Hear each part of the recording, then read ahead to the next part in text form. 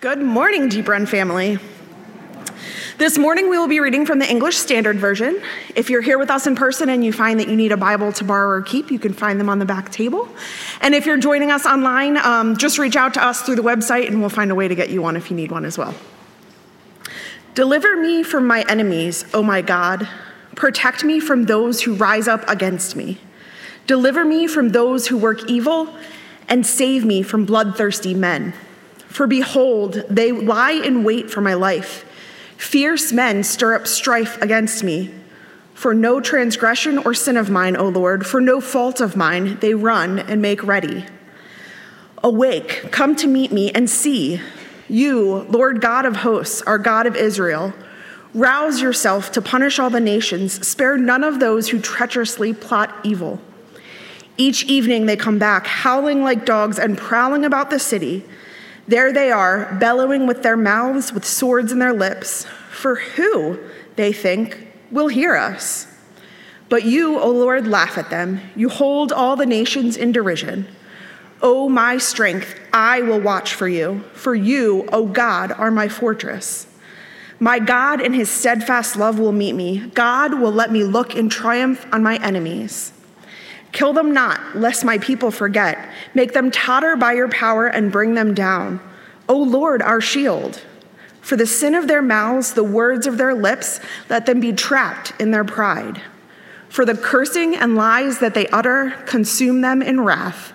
Consume them till they are no more, that they may know that God rules over Jacob to the ends of the earth. Each evening they come back, howling like dogs and prowling about the city. They wander about for food and growl if they do not get their fill.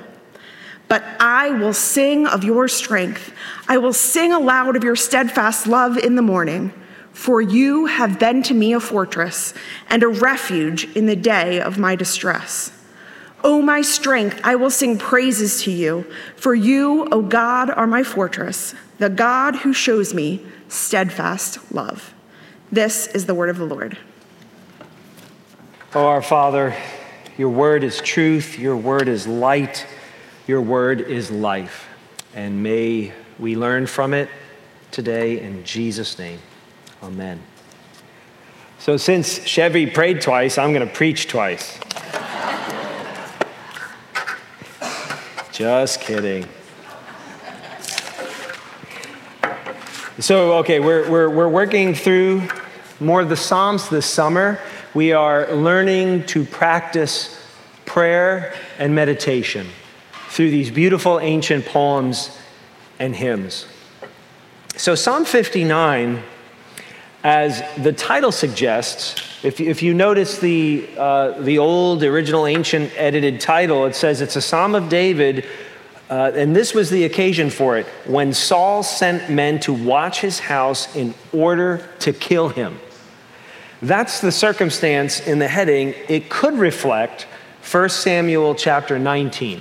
Verses 11 and 12 tell us that David, before he was king, when he was really running for his life from cave to cave, from wilderness region to wilderness region, at one point had to escape his very own house. His wife warned him, happened to be Saul's daughter, and David had to escape through the window, running for his life. It had gotten so personal that it wasn't just on the battlefield. It wasn't just in the wilderness. Now they're hunting him at his very own house, and he has to escape through the window.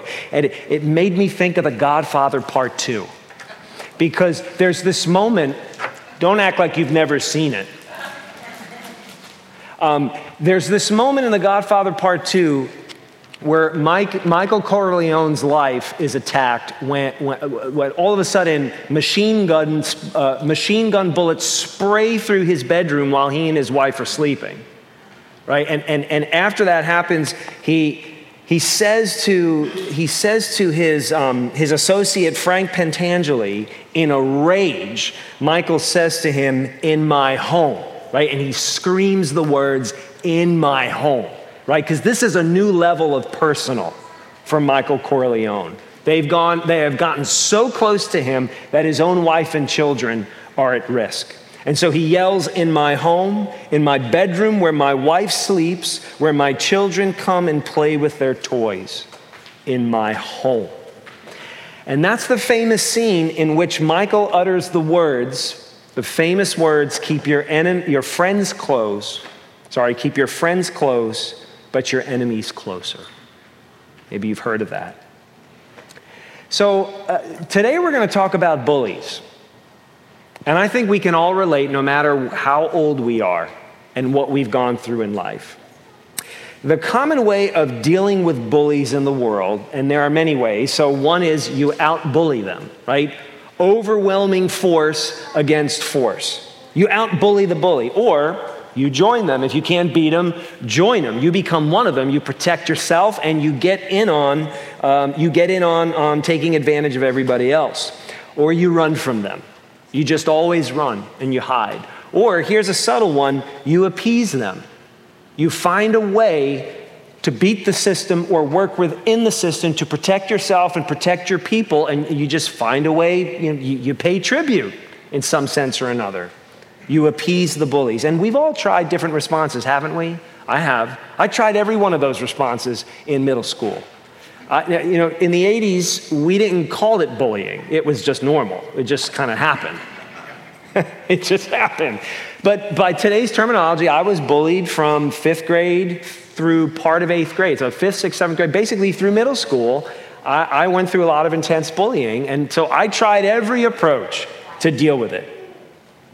And so, have you been bullied in some way? Maybe you're young right now, and for you, being bullied on the playground or in the schoolyard or at camp is fresh to you. Maybe you know exactly what it is, and you're going through it right now, or you've gone through it recently, or you're afraid for September. You're not looking forward to going back to school because you're living through the dynamic of bullying. Or, maybe you've been bullied in other ways. Maybe you've been bullied in your home by a parent or an older sibling. Maybe you've been bullied by a spouse. Maybe, and this is more subtle, maybe you've been bullied on social media. Maybe you've been attacked publicly on social media. Maybe it's a boss, maybe somebody at work likes to intimidate you. And I've learned in ministry that bullies work in the church too. Bullies exist in ministry also. So what might that look like for you? Kids, young people, listen up, because I'm telling you, if you pay attention today, you may learn to not make some mistakes that I made when I was your age and I was among the bullies. Michael Corleone's statement, keep your friends close but your enemies closer, that cannot be our motto. It just can't be. It works sometimes, but I'm not going to be recommending it today. It can't be our model because Michael Corleone had the power. When you have the power, when you have the money, when you have the influence, when you have the muscle, it's easy to keep your enemies close to you because they're afraid of you and they're trying to appease you. David, at this point in his life, did not have the power. You and I do not have the power in most of these circumstances. And actually, Michael Corleone, for all his money and all his influence and muscle and power, ended up not knowing who he could trust. So that cannot be our motto. But the Bible makes a promise to people of faith who are victimized. And the promise is that God, in his steadfast love, will meet you. And we're going to take a look at that. And what I think you're going to see from Psalm 59 is that while you must be aware of your bullies, you cannot take your eyes off of God. You have to be aware of your bullies. You have to be aware. But you can never take your eyes off of your Savior. And that's what we're going to look at today. We're going to talk about your bullies, we're going to talk about our God, and we're going to talk about Jesus, our Savior, and how understanding Jesus really addresses and gives us the hope and the wisdom to know how to deal with the bullies in this world. So we're going to talk about being aware of your bullies, being aware of your God, and being aware of a Savior who helps us confront are bullies. Being aware of the bullies is really not an option. It is not optional in this life to be aware of these types of threats. Because we live in a broken world, and listen to this, the nature of bullies is that they go looking for trouble.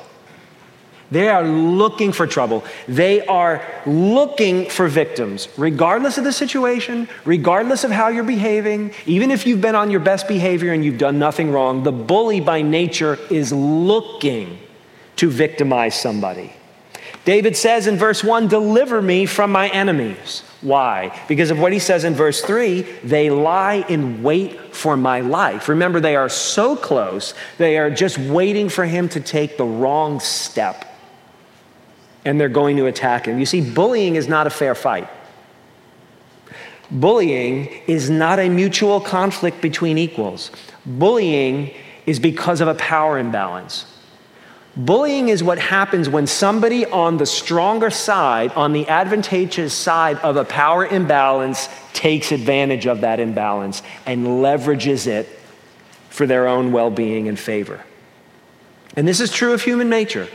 Every society, every culture, every environment, it's true of human nature, right from the playground all the way up to the halls of government. Bullying is everywhere. And if you look at verses 6 and 14, you will find the chorus, refrain of David's song. And this is it. And it's word for word identical in both verses. Each evening, they come back howling like dogs and prowling about the city. You know what? I'm going to go back, actually, because I missed something. This is the nature of bullying. You haven't done anything wrong.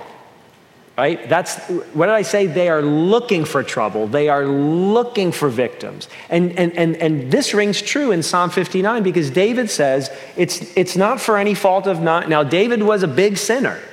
But this time he's saying, not for any transgression or sin of mine, O Lord, for no fault of mine. They're just out to get him. And so he says in verses 6 and 14, each evening they come back howling like dogs and prowling about the city. So if this was like if he wrote this today and gave it a catchy title, the title would be something like like a pack of dogs. You know, he'd be singing like a pack of dogs, and that refrain would keep coming back. It's a very depressing song. When the chorus is like a pack of wild dogs, they're after me. Like a pack of wild dogs, they're after me. But that's what he's saying. And you learn something in the two refrains. In verses 7 and 15, which are right after verses 6 and 14, there's a variation on each chorus. And this is what we learn about bullies. In verse 7, we learn that bullies have no accountability. Verse 7, he says, they howl. Why are they howling? Because they say to themselves, who will hear us? There's nobody to hear us. Bullies thrive in an environment where there is no accountability. Bullies thrive when they are enabled to thrive. But we learn something else about bullies. Not only do they exist in a system where there is no accountability, they're fundamentally selfish. They're just trying to feed their appetite. It says in verse 15, they wander around looking for food, and what do when they don't get it? They growl when they do not get their full. You see that? So there's no accountability upon them, and they're selfish. And so they thrive in that environment. The perfect example of a bully is Scott Farkas from A Christmas Story. I know it's not July anymore. Let's just do Christmas in August for a moment. Right? Scott Farkas and Grover Dill are your classic bullies. No accountability and absolutely selfish. They just love preying upon all the kids. And the kids know that this is true. All of you. If you're still young, you know that this is true. Kids know it's true, and parents should never forget that this is true. What the nature of bullying in a broken world is. And actually, it's more subtle today because of the internet, because of social media. Far more subtle. Actually, according to an article published a couple of years ago by the Mayo Clinic, says that social media use can also, there are benefits to social media, but it says social media can also negatively affect teens, distracting them, disrupting their sleep, and exposing them to bullying. Rumor spreading, unrealistic views of other people's lives, and peer pressure. And it goes on to say that other studies also have been observing links between high levels of social media use and depression or anxiety symptoms. You must be aware of bullying. If you're a kid, you have no choice. If you're a parent or if you're a person in authority, you can't forget that it's a dynamic in this world. And so you must also be wise. You must be aware, but you must also be wise to it. And so David makes an interesting request in verse 11. He says to the Lord, "Kill them not, lest my people forget." That's really interesting. He's saying, God, I'm asking you to judge them, but don't judge them too much. I'm asking you to make them pay, but don't make them pay too much. What's he getting at? Well, remember Scott Farkas and how he was like at the top of the food chain? And then what happened? Little Ralphie goes ballistic and beats the snot out of Scott Farkas. Now, do not say that your pastor told you it's okay to beat the snot out of somebody. I did not say that. But here's what happened with Scott Farkas. Scott Farkas had to live with the humiliation of being beat up in the playground in the presence of all of the other kids, right? What does that accomplish in the schoolyard culture? Now, all the kids who were intimidated by Scott Farkas know that little Ralphie beat the snot out of him. See, Scott Farkas wasn't miraculously whisked away to a military school or a boarding school, right? Like one day they're petrified of him and the next day he's just gone out of their lives. And now they're afraid. They're frightened. When is he going to come back, right? When's my parent going to come back? I haven't seen him in 10 years and I'm deathly afraid of him showing up again. The thing with Scott Farkas, that's the point of what David's saying. Make an example of them, Lord. Don't wipe them off of the face of the earth. I want my people to learn from how you make a bully deal with the consequences of his actions. And actually, Jesus said something very similar. David is saying, Lord, I don't want you to wipe them off the face of the earth because I want everybody to learn from this. And so Jesus said to his own disciples in Matthew chapter 10, "Behold, I am sending you out as sheep in the midst of wolves." Wolves are bullies. Sheep are defenseless. And so Jesus says, "Be wise as serpents and innocent as doves. Beware of men." There he goes. Be realistic. "Beware of men, for they will deliver you over to the courts and flog you in their synagogues, and you will be dragged before governors and kings for my sake, to bear witness before them and the Gentiles." Now, what was Jesus' point? And what was David's point? I think in a way we can summarize it all by saying this: even the bullies play a role in God's plan. Even the bullies, in the end, will play a role in what God is doing. Now, this may sound very unchristian to you, maybe even a bit dark, the way Jesus is talking. Crafty as serpents. David's saying, make them pay, but don't kill them, right? Let them suffer, but not too much. Isn't Jesus the one who said, love your enemies? Well, yes, but here's the thing. Your enemies don't know that. Your enemies don't know that you're called to love them as a Christian. And even if they do know that you're called to love them, they don't care. And sometimes the bullies are so subtle and so insidious that they know that you are called to love them, and so they will take advantage of that and bully you even more. They will say, oh, Christians, bunch of suckers. The church, a ministry, bunch of suckers. I'm going to take advantage of that. Here's my point. Don't think that because you're a Christian, or don't think that because you are spiritual, or because you are a moral religious person, that you don't have enemies. We need to stop the spiritual mumbo jumbo and be realistic about the world in which we live. Listen, if they treat you like an enemy, you have an enemy. Even as we are called to love, yes, even our enemies, if you are being treated like someone's enemy, you have enemies. Eugene Peterson, in his book on the Psalms, said that the Psalms are full of unsettling enemy talk. God is the primary subject in the Psalms, but enemies are established in solid second place. Next to God, enemies are the main theme of the Psalms.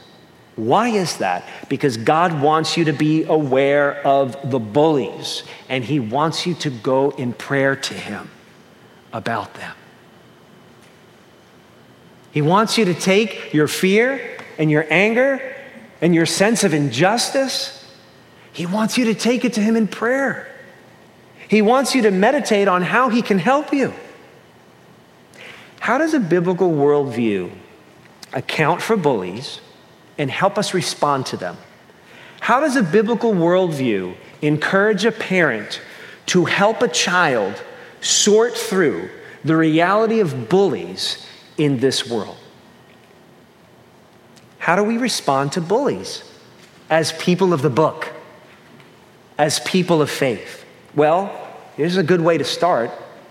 We've got to be more aware of God than we are of the bullies. That is biblical faith, to be more focused and locked in on God than we are locked in and focused on the bullies. Biblical faith puts a focus on a sovereign, righteous God who is personal, who is not just mighty and just, but personally knows you and loves you because he has the hairs on your head numbered. He has your DNA on file somewhere.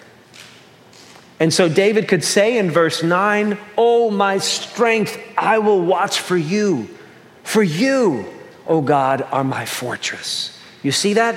That is faith. That is the essence of biblical faith among the bullies. You say to yourself, while they are watching for me, I am going to watch for God. They're keeping their eyes on me. They're waiting for me to make the wrong step. I'm keeping my eyes on my God, who is my strength, who has been my refuge. And so that is just a simple takeaway for this week. Keep an eye on your enemies. Don't be a fool. Keep your eye on your enemies, but keep a closer watch on God. Keep your eyes on your enemies, but keep your eyes more focused on a God who personally knows you and loves you and is strong to save you and protect you. See, while they wait for you to step out of your house, let's think Michael Corleone again. Let's think David being hunted by Saul. Before you even take a step out of your house, you've already meditated on the Lord and you've prayed to him. So while they are waiting for you to step out of your door, you've already meditated and prayed. While they are waiting for you to show up at work tomorrow morning, you've already meditated about the situation and prayed about it. When they are waiting for you, when they are trolling for you, and they're just watching, waiting for you to log back onto your social media accounts, you've already prayed about it. You've already meditated on. You are keeping watch on God long before they are ready to keep an eye on you.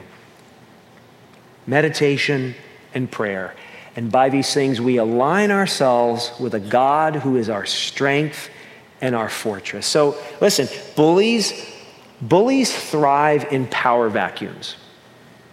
Okay? When there is a lack of leadership and when there is a lack of clarity, it's not just about having poor leadership or no leadership. It's also about knowing where the boundary lines are, knowing what is important, knowing what is praised and what is frowned upon in a circumstance, in an ecosystem, in an environment, whether it's a family or a schoolyard or where you work. Bullies thrive in power vacuums, no leadership, no clarity. But when we keep our attention on a personal God who is our fortress, bullies lose their power in the home. Bullies lose their power in the school system. Bullies lose their power in the church. When we focus on a personal God as our fortress. And you know why bullies lose their power? When you fill the power vacuum with prayer and meditation on a holy, just, righteous God, you know why they lose their power? Because they lose their power in our hearts. A lot of it is right up in here. And when we begin to focus on a God who truly can save us, the bullies begin to lose their power in our hearts, lose their power over us. So I want you to ask yourself a question. Who are you keeping an eye on? Who are you keeping close to yourself, and why? I'm so glad, because we did not plan it, but when Sarah shared with the kids this morning Psalm 56, it was already in my notes. Remember, a month ago, we looked at Psalm 56. I will not be afraid. Why? In God, whose word I praise, in the Lord, whose word I praise, in God I trust. I shall not be afraid. What can man do to me? When you think more on what people can do to you and less on who God is, we become victims even before the bully shows up. We become victims even before they open their mouth, even before they post a reply to our vacation picture or our interesting thought of the day. When we think more on what people can do to us and less on who God is, we provide a power vacuum. We provide a power imbalance for people to take advantage.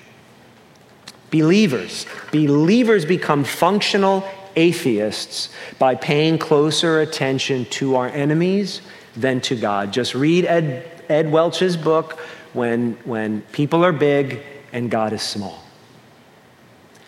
You know, and we have to ask ourselves, I have to ask myself, why have I not trusted in God?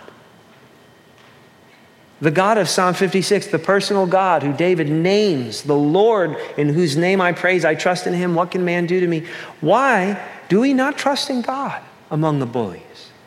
While we do trust in our Second Amendment rights, while we do trust in our security plans, in our wits, in our muscle, in our friends, and our connections.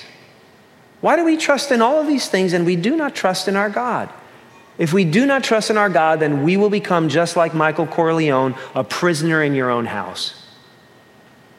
Unable to know who, you can't even trust the people closest to you. Don't become a bully in order to deal with bullies. Don't become one yourself. That will not happen if you have a different perspective. What changes our perspective is when we become aware of a Savior who handles the bullies. That's why we call Jesus our Savior. That's why we call him our Redeemer. He's not just our God. He's not just our Creator. He's our Savior. This is personal. He's protecting us. He's looking out for us. Do you believe that? Look at verse 10. It's true. My God, in his steadfast love, will meet me. When you remember that Jesus met you in your humanity, you see. When Jesus met you by becoming a human being like you and faced your bullies for you. Think about that. When Jesus became a human being, he stood in between the bullies and you.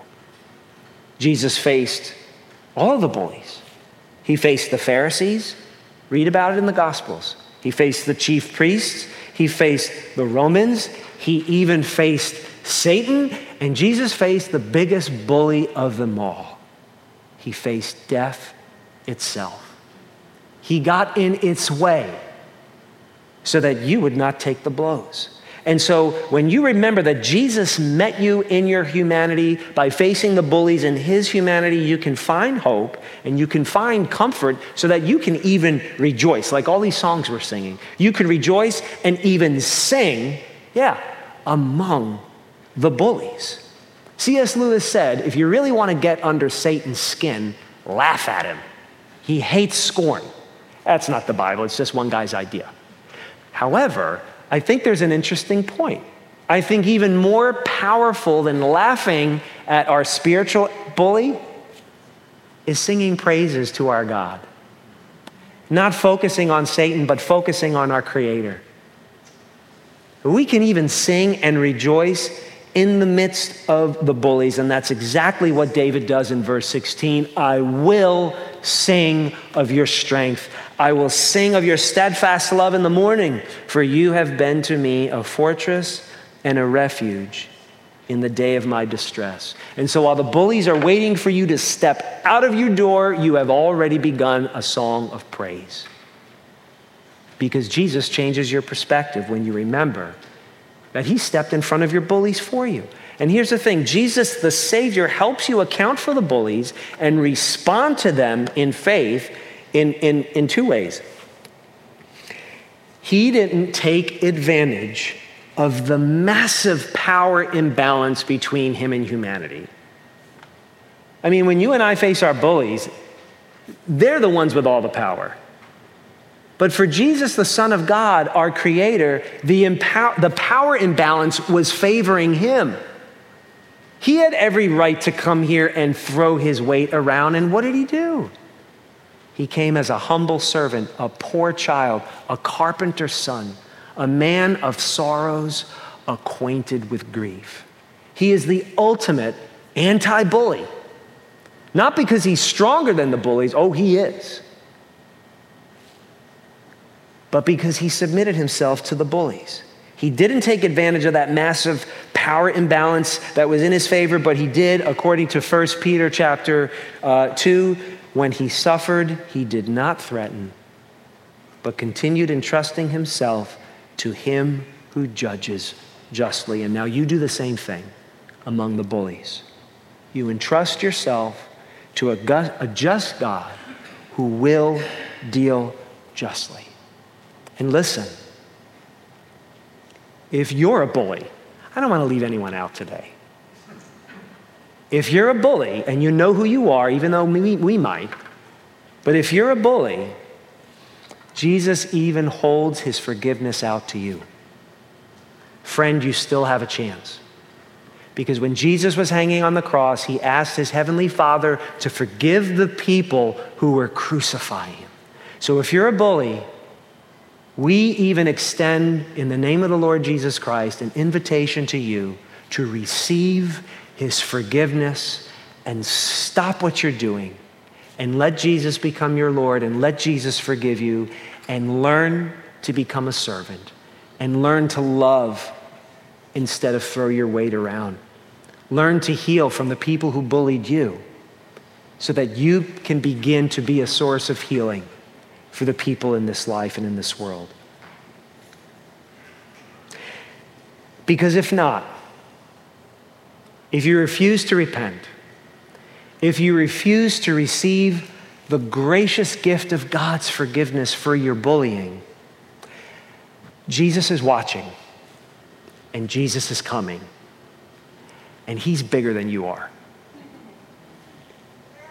While we must be aware of our bullies, we must keep our eyes on Jesus. God is our strength, and he is bigger than our bullies. Amen? So let's keep an eye on our enemies, but let's keep a closer watch on God, and let's wait for him.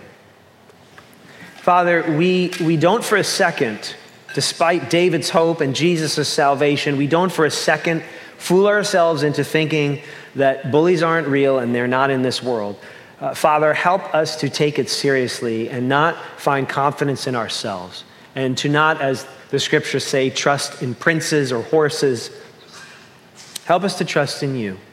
Father, if there's anyone in this room who is afraid, Lord, would you literally protect their life, protect their bodies, protect their minds, protect the people that they love and cannot protect themselves. Please take care of them and make either the authorities or us aware that they need help. But Father, give all of us hope to not beat the bullies by becoming them, but allow you to deal with the bullies in your time and even in your name to love those who persecute us. In Christ, amen.